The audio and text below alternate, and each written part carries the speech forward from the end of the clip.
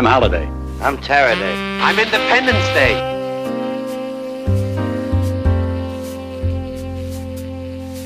Oh, a microphony. And a phony at the mic. Get over there.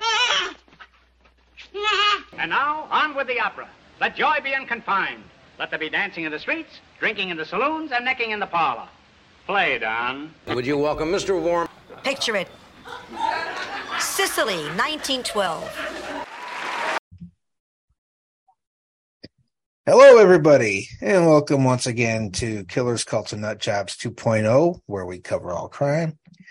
I am, as always, your host, the Great White Snark, Scotty J, and seated across from me virtually is the lovely and twisted Monica. Hi. I have to give a shout out to one of the members of the drinking club before we get rolling too far.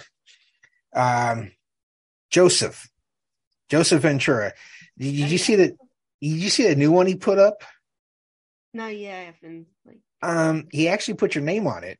Oh, cool. Yeah, he said when Scott finally gets around to writing the book, and it's like that it's like a flame lady, and it's let me see if I can pull up the picture because he did this at work, and it was a really great job. So if I ever write the book for the show, I'm going to hire him to do the the graphics for it, because I mean it was really good. Yeah, just okay. It says from the most popular podcast available on all major platforms. Killers, Cults, and Nutjobs, a crime fiction book by Scott Klonowski and Monica Sockwell D'Agostino. Oh. I'm going to see if you can get a good... Yeah. Yeah. I was like, yeah, yeah, let me add that to the list of history titles I want to write. Actually, it won't be. I mean, I could do a whole chapter on my father, so it might be a good idea. Oh, yeah. But we are rolling into the new year. We're looking good. 23 now. Yay. Yeah. Well, I mean, I've been kind of following this. Idaho. Was it Idaho? Yeah, Idaho. Yeah, this crazy sumbitch out there in Idaho. And of course, he's from Pennsylvania. Right. It gets me. I've been following this, and I've also been following the vote for the Speaker of the House. And how Kevin McCarthy is the Susan Lucci of politics, apparently. I don't know. The more that I watch, and I have to thank you for kind of opening the door to that world a little bit for me.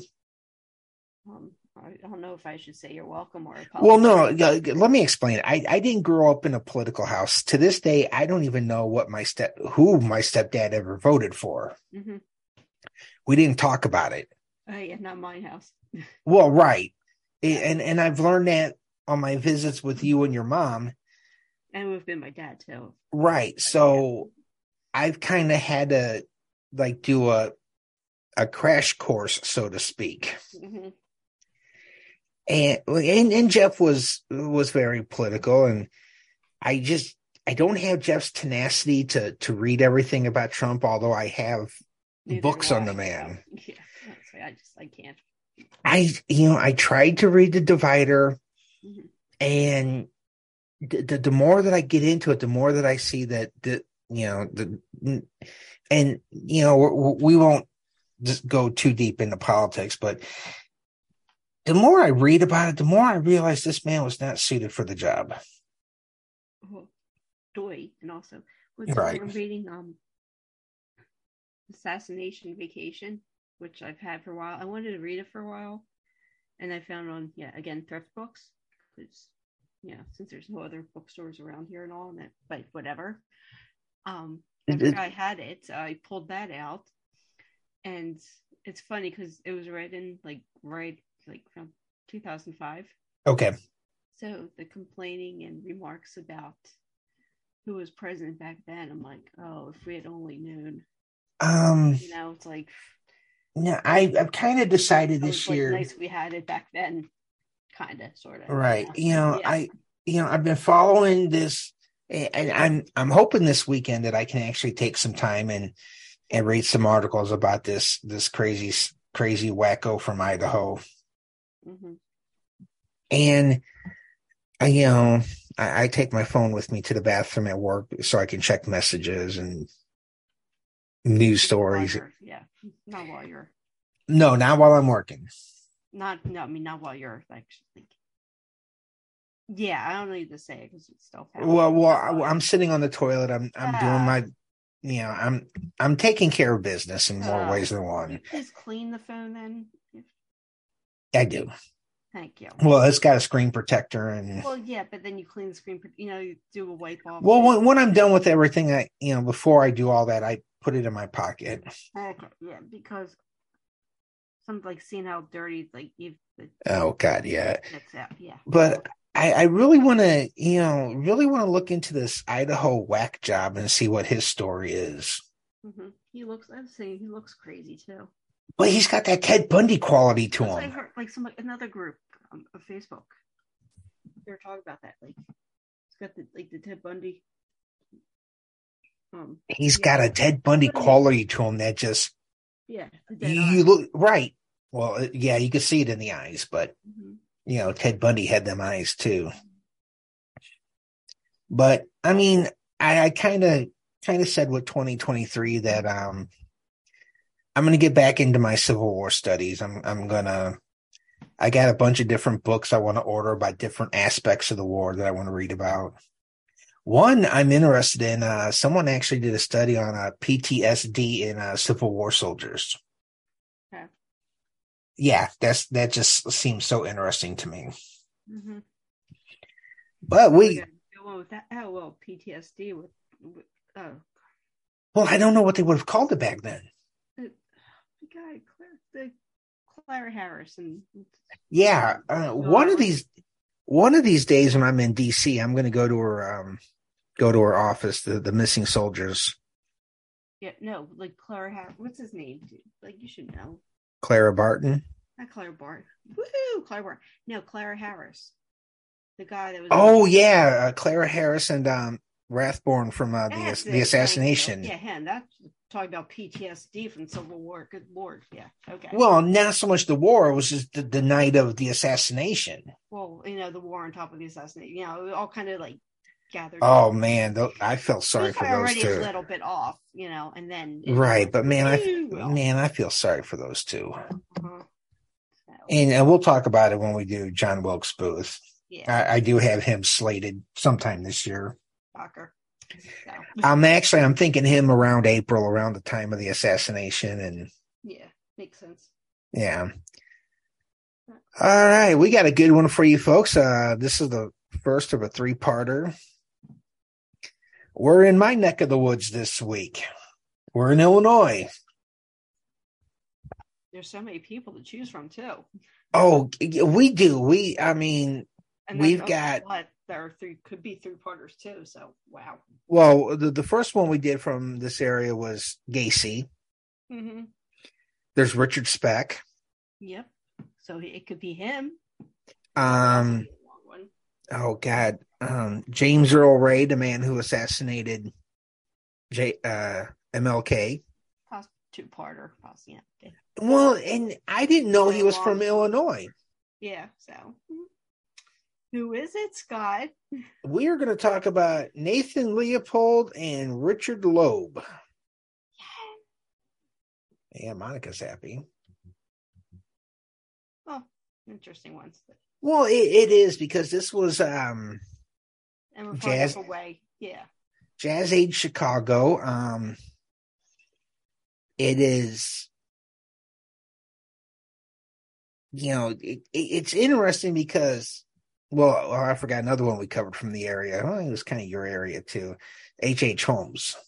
Oh well, yeah. Hello, Bird. He's been a Delco boy for like 100 years now. So yeah. No, Leopold and Loeb, in 1924, I want to say. These two thought that they were going to commit the crime of the century, but in all of their planning, they still getting away with the crime of the century. Well, right, and it still kind of is. Well, and the thing is there's been a lot of things written about these two. Mm-hmm. I know that these two were the one that gets me in the book that I read. What's it called? Nothing But the Night. Yeah. The one thing that this book really dispelled was the myth that these guys were like so into Friedrich Nietzsche and his philosophy of the Uberman. Mm-hmm. And only one of them really read Nietzsche. The other one was like, Jesus Christ, just let him talk. Mm-hmm. Just let him talk. He'll wear himself out. He'll get tired and go to sleep. Right.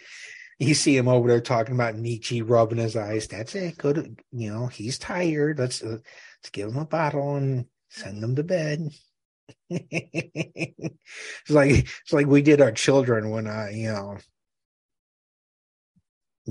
and I do it with my nephew Porcupine when he's rubbing his eyes. Talk about Nietzsche.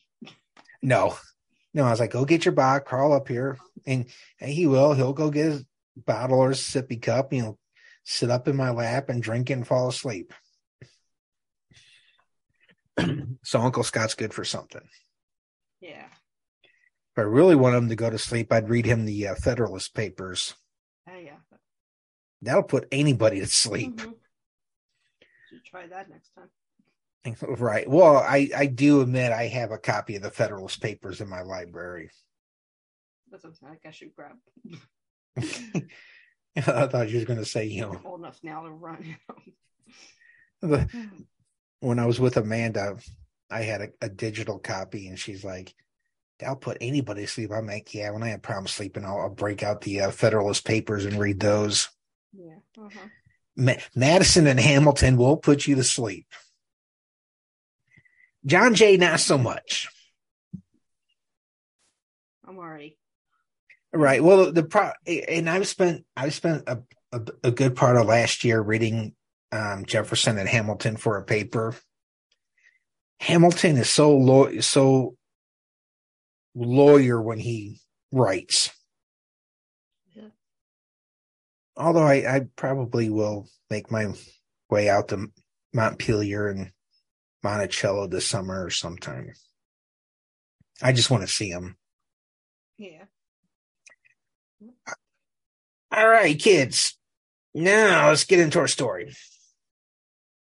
Now, I know this is a tough one because Nathan's middle name, I even had trouble trying to sound it out phonetically when I was reading it. So, Nathan Freudenthal Leopold Jr.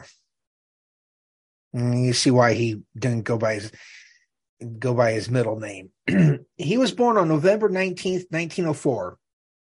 He was born into a German Jewish family who had immigrated over to America in the 1890s. He was the third and last child of his parents, having two older brothers. His father was a millionaire who owned the Morris Paper Company and the Fiber Can Corporation. I wanted to look these two up, but I doubt that they're still standing in Chicago. So, yeah, I don't know. After his birth, his mother's health began to decline. She contacted nephritis after she gave birth to him, and I mean, she lingered for years, but her health wasn't always the greatest, and because of their their standing in society and everything, it wasn't unusual for these boys to be raised by governesses instead of their parents. And, mom being a delicate flower, relationship with dad wasn't that close. Go figure. I mean, his dad did teach him how to shoot and gave him a gun one year for his birthday, but Nathan was a prodigy. Many believing he said his first words at 4 months old. And, because he was a small kid and the youngest of the family, he liked to steal things just to prove he could do it. Now, because of his intelligence, he was seen as a strange child and had few friends. He developed an interest in birds and learned the art of taxidermy to show off his growing collection of birds. Dahmer did taxidermy too, right? Well, not so much the actual taxidermy. He just peeled them he dissolved them. John DuPont now, he's the one that did taxidermy. DuPont, that's out in Europe. Yeah, remember? Yeah, you took me by where his place was. Yeah, 27 years this month, so. Okay. I'll have to pick that one up too sometime. Yeah, I'm going to have to, let me write that name down real quick. Yeah, I have a notepad next to my computer, so. But yeah, for the actual taxidermy, it was DuPont. Because he had the money to do it. Well, Nathan learned on his own. But he also had the money for the supplies and stuff. Right, he had the money for supplies. Uh-huh. And Nathan ended up having a collection of like 2,000 to 3,000 birds that he shot, taxidermied, and mounted. Because where these guys are going to end up moving to, the Kenwood neighborhood in Chicago, is part of Hyde Park, which was a very exclusive neighborhood for the time. It still kind of is. One of the houses involved in this, I think it was Bobby Frank's that I read, had been turned into apartments. Leopold and Loeb's houses are no longer standing. I'm sure part of the reason is because of who it was too. Well, yeah. Chicago went through like this gentrification phase back in like the late 90s, early 2000s. And like some of the older homes were razed, and the houses had stood for a while. Even this Harvard school that they went to later, it stood up until like the late 90s, early 2000s. Yeah, so I guess and also probably the upkeep too. Upkeep, right. I think they said one of them got turned into condos. Yeah, but still, these huge, you can almost, I've seen the picture, so you can almost call these like Gothic mansions. Yeah. The style back then, early 20s, very, one of them almost had like an Alpine look to it with the pitched roofs and everything. Yeah. So they, upkeep was probably a big thing of, them falling into disrepair and eventually being razed. Yeah. Now, his father had given him a gun, which he shot his birds with. One day, he tried to shoot a bird, and he almost hit a servant with the, I don't know what type of ammunition he was using, if it was bullets or BBs, I don't really know. But he was confronted, and, he was like, hey, you almost shot a servant. And he's like, why should I give a damn? Very arrogant child. He was small for his age. At the age of 6, he attended Miss Spady's school in 1910. This was pretty much a girls' school, and transferred a year later to the Douglas Public School. But he stood out because of his size and how he viewed others. Now, he was told not to associate with the Negroes and tough kids. And he was sent back to Miss Spady's at the age of 8. And because he was smarter than the others, he got to skip a grade. La, la, la, la. Now, 1910 brought another change into Nathan's life. His father hired a new governess named Matilda Wantz.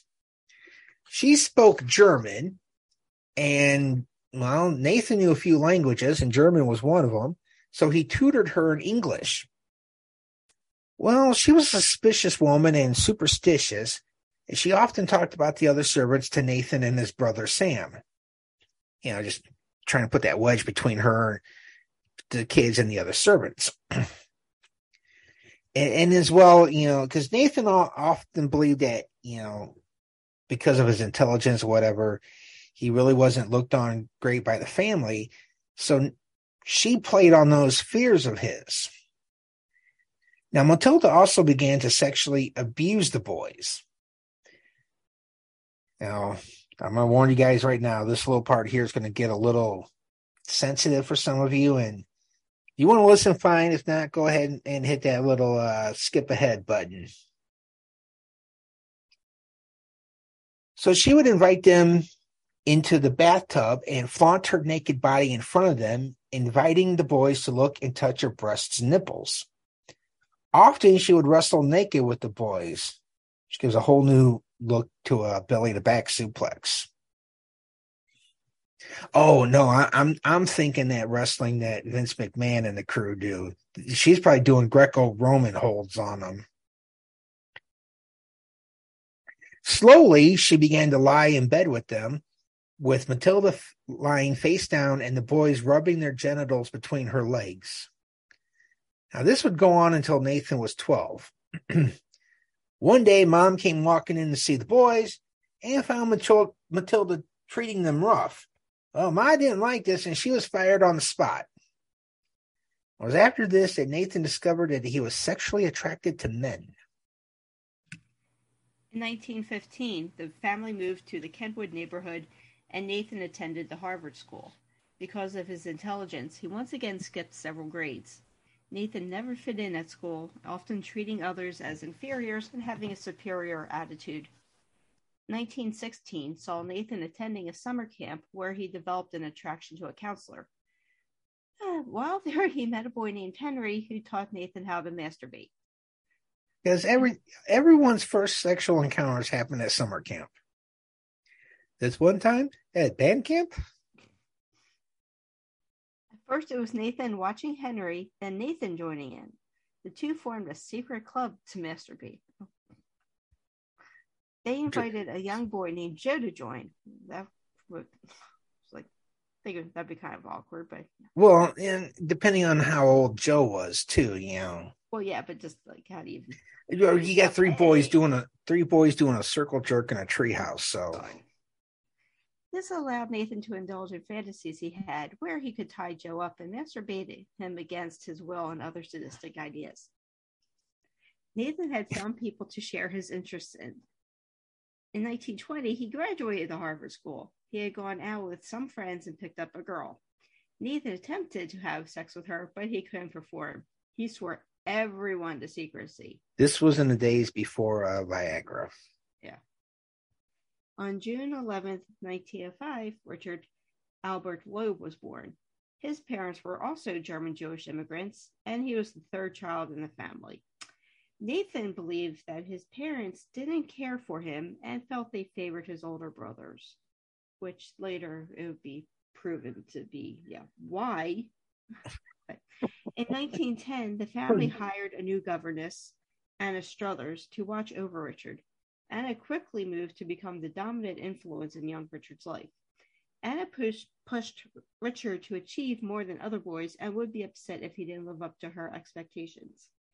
Richard It was she did that quiet, the quiet scolding. Oh, yeah. It's like, maybe you're just not as brilliant as I thought you were. Mm-hmm. I just don't know. I just thought you were just so brilliant there, and you just let me down. I don't think her voice would have been quite like that. It would have been higher class. Well, it just depends. I mean, you can't use the same voice for Hicks and people expecting a lot. You just can't. She could have been Irish too. I've heard about Irish mothers. Mm-hmm. So Richard quickly learned how to please and be appeasing to older people. As well as this, he learned how to lie very well. Struthers chose the books Richard read, believing books should educate as well as entertain. Richard slowly began to steal his brother's detective magazines, harboring fantasies of being a gentleman thief. This is Cary Grant there. Slowly, he began to commit petty thefts. By the age of 12, he had entered the University of Chicago High School. Richard had a difficult time adjusting since he was younger than his fellow students. Once he settled in, he began to make friends and join in different clubs. Anna pushed him to finish high school in 2 years. Richard's parents agreed to send him on a trip to Europe if he accomplished this. He did, but his parents did not hold up their end of the bargain. That would really get me. Oh, and you think about this, age 12, one of the reasons that they didn't want to send him was because World War I had just ended. Ended. Keyword, right? Right. But still, Europe was still kind of unstable. I could have just seen them going out through like the no man's land in Quebec. Right. Yeah. You really want to? I mean, just go a little, east. Well, no. See, back then, Kankakee was such a. Back in the 1920s and at the turn of the 20th century, down where I live, Kankakee was like a booming metropolis. This was like people in Chicago would come down here to vacation in the summers. We had a vaudeville theater where all 5 Marx Brothers played. Oh, cool. But I'm talking about Quebec with like the whole French thing. So. Oh yeah. You get the whole France. Right. If they really wanted to send him, if they really wanted to send him on an exotic vacation, they could have just sent him to Missouri. Or as my dad would have said, Marcus Hook. It would be funnier if you were from here and you would understand. Right. Yeah. But thank you for the laugh. So. Hey.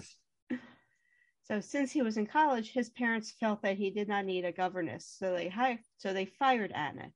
It was here that he met Nathan Leopold. Miss Struthers, your service is no longer required. You are terminated immediately. Vacate the facilities. Now, in 1921, the boys took a train ride to the Loeb farm in Charolais, Michigan. On that ride, they began to share their secrets with each other, realizing they had a lot in common. On that train ride, they shared more than their secrets. They began to share their bed. By the spring of 1921, the boys were cheating at cards and joyriding in stolen cars and throwing bricks at passing cars. In one, they would drive by, throw it through the windshield or passenger door or whatever. Well, in one case, he interrupted a couple having sex in the car by doing this. Yeah, I bet he was startled and finished quickly. Now, in one case, they drove by a shop, they threw a brick through the shop window, and the police just happened to be there and heard the alarm go off and fired at the boys as they were running to get into their car. Can you imagine, like, we would not be discussing that if they had actually hit them. True. Or at least had hit one of them and all, right? Well, or if the police had actually hit them. Chicago cops aren't really known for their accuracy. Also true. So. But true. I mean, there's a couple of these two instances right here. If they had gotten caught by the police, the chances are they still could have done it because Nathan believed that the rules just did not apply to him. Well, yeah, but that's not, I mean, if they had shot him, killed him, he'd be dead. Right. No more. Right. There wouldn't have been, Bobby Franks would have lived. Yeah. Kind of like a site with Eric Harrison, Dylan Klebold. Right. Same kind of deal. Yeah. Yeah. That's one of the books I'm ordering when my money comes in. I am getting Columbine. Okay. Continue on to another pair of psycho killers. Now, that summer, the boys were back in Michigan. Work had been done on the house, and one of the workers had been a classmate of the boys. Well, that night, they all slept on an open porch. God, it reminds me of sleeping on my grandma's porch when I was a kid. It was a closed-in porch, but still. Nothing like that in the summer. Now, Loeb had gotten up to get something to drink, and then when he came back, he crawled into bed with Leopold. Well, the friend caught them and threatened to expose their secret. So what do you do when you're confronted with this? Well, if you're Leopold and Loeb, you decide you're going to kill the friend. So their plan was, okay, we're all three of us are going to go out on the lake here. We're going to rock the boat, knock him into the water. He's going to drown, and we're done with it. Well, their plan backfired because the guy could swim. So he went to Loeb's older brother, but the boys lied. I was like, yeah, we don't know what the hell he's talking about. What, us, being in it? No, man. We love women. And the brother took their side, and the worker was fired. So he went back to the University of Chicago and began to spread rumors that these two were gay lovers. Now, it's not like, today you can call someone gay and they're like, yeah, man, be gay, be proud. Back then, it was a scandal. So to avoid all this problem, Loeb decided he was going to transfer to the University of Michigan. But Leopold, being so love-struck about him, he couldn't stand being away from his friend. So he tagged along, and they rented an apartment in Ann Arbor. Well, Richard had received a message that his mother was dying, and he rushed back to be with her. Now, the nephritis that she had contacted after his birth is what did her in. He went back to Ann Arbor after the funeral and everything, and things had changed between the two. Richard could fit in and make friends, while Nathan still harbored problems fitting in and treating others as if they were inferior. So Richard had pledged to a fraternity, and I think I wrote the fraternity name later, but if not, I remember Beta Tau being part of the name. So Toga. You're right. There was a Bluto there, and there was a Blutarski there ready to go. I needed a person. Did you see the my little short video of James on New Year's Eve? Yeah, that was awesome. Okay, sorry. So, this fraternity really wanted Richard, but they didn't want him if he was still hanging around Nathan. So he goes to the fraternity, said, hey, listen, we want you, but you got to stop hanging around the, wet noodle there. So Nathan decided that the fraternity was more important than his friendship and sent his ass packing back to Chicago. Now, Nathan could still fit in, Richard could still fit in, and he tried to keep up with his fraternity brothers, but, he was 16. These guys are at least 2, 3, 4 years older than him. And, a 16-year-old trying to chug beers just really didn't work out too well. So Nathan went back to Chicago, and he enrolled at the University of Chicago. Now, during this time, he really started to read the German philosopher Friedrich Nietzsche, almost to the point of obsession. Nathan believed in Nietzsche's concept of a Superman and believed himself and Richard were these people. Now, while they're away, Nathan was still pining hard for Richard. And, he would do these things that, placing him on an Uberman scale or whatever. And whenever he did this, he always put Richard higher than himself, kind of playing into like a master-slave sex fantasy that he had. So in 1923, both of the boys had graduated college. Now, once back in Chicago from Michigan, they started hanging out again because they were bored. But it was to a point where they were never seen like alone together because they didn't want to fuel the rumors that they were a gay couple.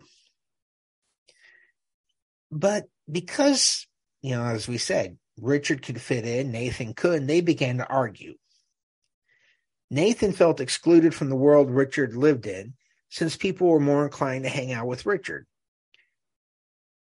So, I mean, we've all been in that toxic relationship where, one person demands certain things out of us.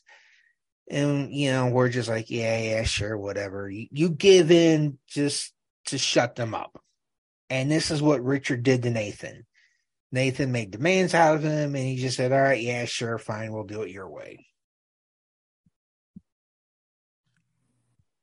On a chilly night in 1923, the boys drove to Ann Arbor to rob the fraternity house Richard belonged to. For Nathan, this was revenge for the fraternity making Richard choose them over him. For Richard, this was probably another round of doing something Nathan wanted to do to shut him up. By the time they arrived, it was 3 a.m. They managed to break in and steal a portable typewriter, some money, and a few watches. Nathan wanted to rob another house, but Richard wanted to head back to Chicago. Richard gave in and they went to another house. As they were stealing a camera, Richard heard someone snore and got scared and left. This caused Nathan to get mad. On the way home, the two had another argument, one that almost ended their friendship. Nathan feared that with all the information Richard had on him, he could be reported to the police. Nathan proposed a deal. Richard had to accompany him on any crime he wanted to commit, but could back out if he felt it was too dangerous, and he could have sex with Richard 3 times every 2 months. Nathan had felt that Richard was holding back from having sex with him.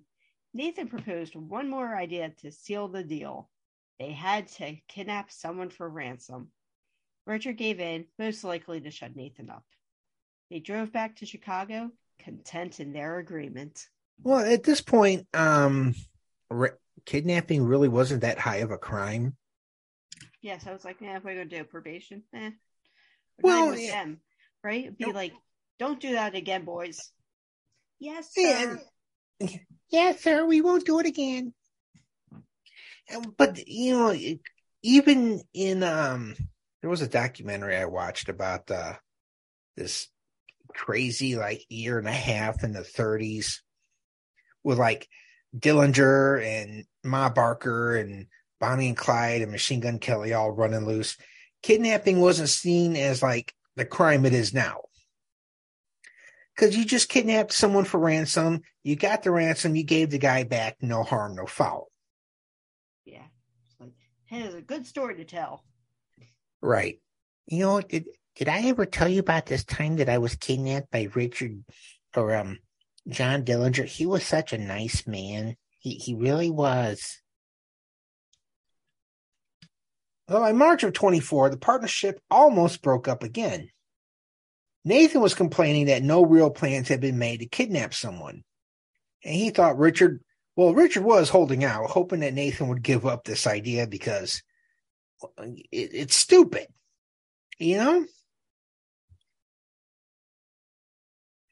So to make Nathan happy, Richard began making plans with him for the kidnapping. Now, at one point, and we're not sure where in the point when it came up, but Nathan mentioned kidnapping and raping a girl, but Richard shot this idea down. It was decided that they needed to kidnap someone from the neighborhood since it was easier to get someone in the car that knew them. The timeline they placed on the kidnapping was to be done by June 11th, when Nathan was set to take a trip to Europe. He wanted to go to Gay Perry.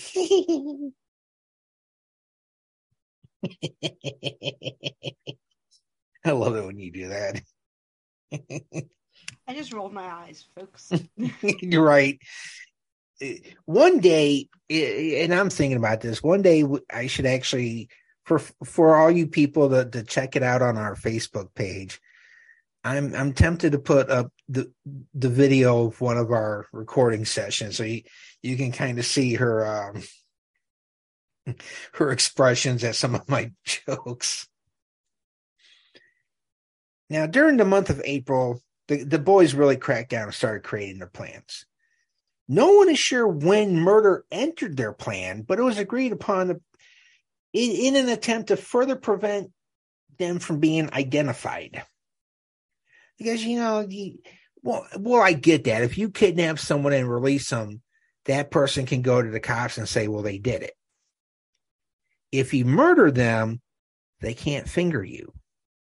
That didn't sound right, but they can't identify you. No, I'm not getting punchy tonight, folks. I'm just having a weird sleep schedule the past couple of days, going back to work after the holiday. Now, see, in the neighborhood they lived in, everyone knew their cars, and one of Loeb's personal car was being repaired. So the boys decided they needed to get a rental car because, hey, no one's going to know it's us. It's not our car. So they went down to a rental place and used a fake name to get the car. Now, they did this because they established a fake ID. So when the day came for the kidnapping, they could get the car without a problem. They chose the spot to dump the body at Wolf Lake. Now, this spot was chosen because Nathan had gone out there by himself, and he also led groups out there to bird watch. Now, I've really got to take a look and see if Wolf Lake is still around in Chicago.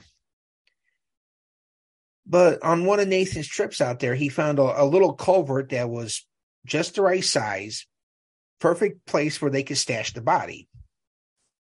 Now, they worked out the details of where to leave the notes and which drugstore to use. And what their idea was, okay, here's what we're going to do. We're going to kidnap this person. We've got the ransom note. They figured it all out. They were going to, like something out of a spy novel. Okay, we give them the note. We tell them that, we're going to call with instructions. Then we send, the next day, we send a taxi cab over to their place to take them to this drugstore where they can call on a phone and say, hey, take this train.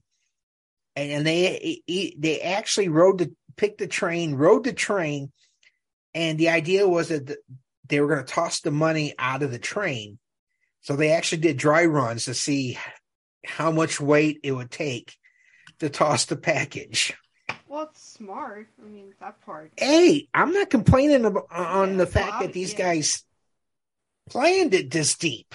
Mm-hmm. That is some fucking... Sorry, Miss Phyllis. That is some brainsy stuff right there. Yeah, because, if you say it, but then you toss it and it ends up like 30 feet to the right or whatever, Right. I think they did like 2 or 3. So, yeah. Right. I think they did like 2 or 3 practice runs just to make sure that everything was prepared right. Yeah, and they didn't, it's not like they had, they had enough money to pay for the tickets and all that, too. So it's not like right. They were running out of money to do the planning. They had plenty of that. Well, which is also why they should not been even, not that they were doing it for the money. I'm getting ahead of myself here, but anyway, you know what I'm saying. Well, and tickets weren't that expensive. I think 25 cents. Yes, but then you also, when you made 30 cents an hour. True. Or something, right? So you do it that way, yeah. Well, and also in their neighborhood, it was a rich Jewish enclave. Yeah, so they had the money to. So everybody in the neighborhood had money. Yeah, so. On May 20th, the boys rented a car and went back to the Leopold house, where Nathan grabbed a portable typewriter, some rope, a pair of rubber boots, a lap rug, and a bottle of ether and tape. At a hardware store, he bought a chisel. At another drugstore, they bought a bottle of hydrochloric acid. They went to a hotel and typed out the ransom note. The next day would be the day they put their plan into action. And that is where we're going to pause on Leopold and Loeb right now. Oh, I know what happens next. No fair. Cliffhanger. They went to a very nice restaurant in Chicago. They had a very good cut of steak. And they realized, what the heck are we doing? And they went home. The end. Huh. You're right. It should have ended, right? In a perfect world. Yeah. Mm-hmm, exactly. But in a perfect world, these crimes would not have committed and we wouldn't have a show. And yeah. So. We would be hosting a Dateline show talking about all of our terrible exes. But then that wouldn't be a perfect world either. So true. we'd be like having about like, I guess, rainbows and unicorns. Right. All that stuff. Would be very. I saw a unicorn today and it was so pretty. It was made out of diamonds and it sparkled in the sunlight. Okay, I'm gonna puke now, but. You're right. All right, as we mentioned on the last show, next week we will be recording on my birthday. I'll be half a century. What time were you born? You know? 1 something in the morning. Okay, so it's not even like you could be like, I'm clinging to this like grim death. Right. No, yeah, it'll hit me while I'm sleeping. Yeah. I'll go to sleep on Wednesday night, 49. I'll wake up Thursday morning, 50. Well, I guess it could be like, the opposite of, kids going to bed for Christmas. You'd be like, if I stay up, it won't happen. If I stay up, it won't happen. If I stay up, I won't make it to work tomorrow. They'll catch me in the bathroom stall sleeping on the toilet. There was a place where I worked at where I did do that because I was up so damn early in the morning to go to work. They eventually found out that I was sleeping in there. They'd have to come wake me up. Wow. But no, next week we will be. If Barbie's listening and she's one of our Facebook page members, she is a big fan of my father. If my father was to have a fan club, she would be the president. Yikes. And she loves it when we talk about my dad. So next week we are talking about my father. Oh man, so this is a real cliffhanger then. I was just saying that, but yeah. I'm not saying it just for effect, right? You know, it's going to be a 2-week break before we get back to Leopold and Loeb. Yeah. Well, and I just said it to be funny, but joke's on me. So. Well, and also this is a way to bring you up to speed on my father. Thank you. Yeah, and since it's not like a whole real cliffhanger since everything that happened. Right, and I don't want to wait for the 50th episode to do my father. I'm going to knock him out in the early part of the run. Yeah. All right, folks, if you're looking for us, we've got the Facebook page. Find us there. Any app you're listening to, please rate and review. Honestly, tell us we're good. Tell us we suck. Mm-mm. No, I can't take that. Okay, don't give us 1 stars because Monica's. I'll cry. I probably would. And that's the funny thing is back in the early days of the show, Phil and I would just like revel in the negative comments because we didn't care. Mm-hmm. We were kind of doing this to like thumb our nose at like the established true crime podcasts. Yeah, the early days of the show. Mm-hmm. When I was listening. Right. Now I've grown and I can still do the crude jokes, but I'm kind of more into like, why did these guys do this stuff? Not so much investigative. You're maturing. Yeah, I am. I mean, I can still do a fart joke, but not like James that one day. No. Him and the sriracha hot sauce. Well, no, that one day when I was out there visiting and he did like the half an hour. What was it? The half an hour poop joke in the car. Oh yeah. Uh-huh. And he was just him laughing about it after a while. We're just like, James, the joke lost its touch about 25 minutes ago. Yeah, well, at that age, so. Right. At that age, you will wear the joke to the ground and beyond. Yep.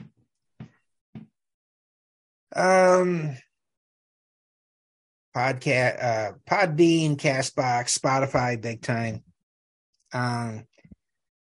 And yeah, I'm kind of losing it right now. For Killers, Cults, and Nut Jobs, I'm Scotty J. Say goodnight, Monica. Good night, Monica. Oh, there's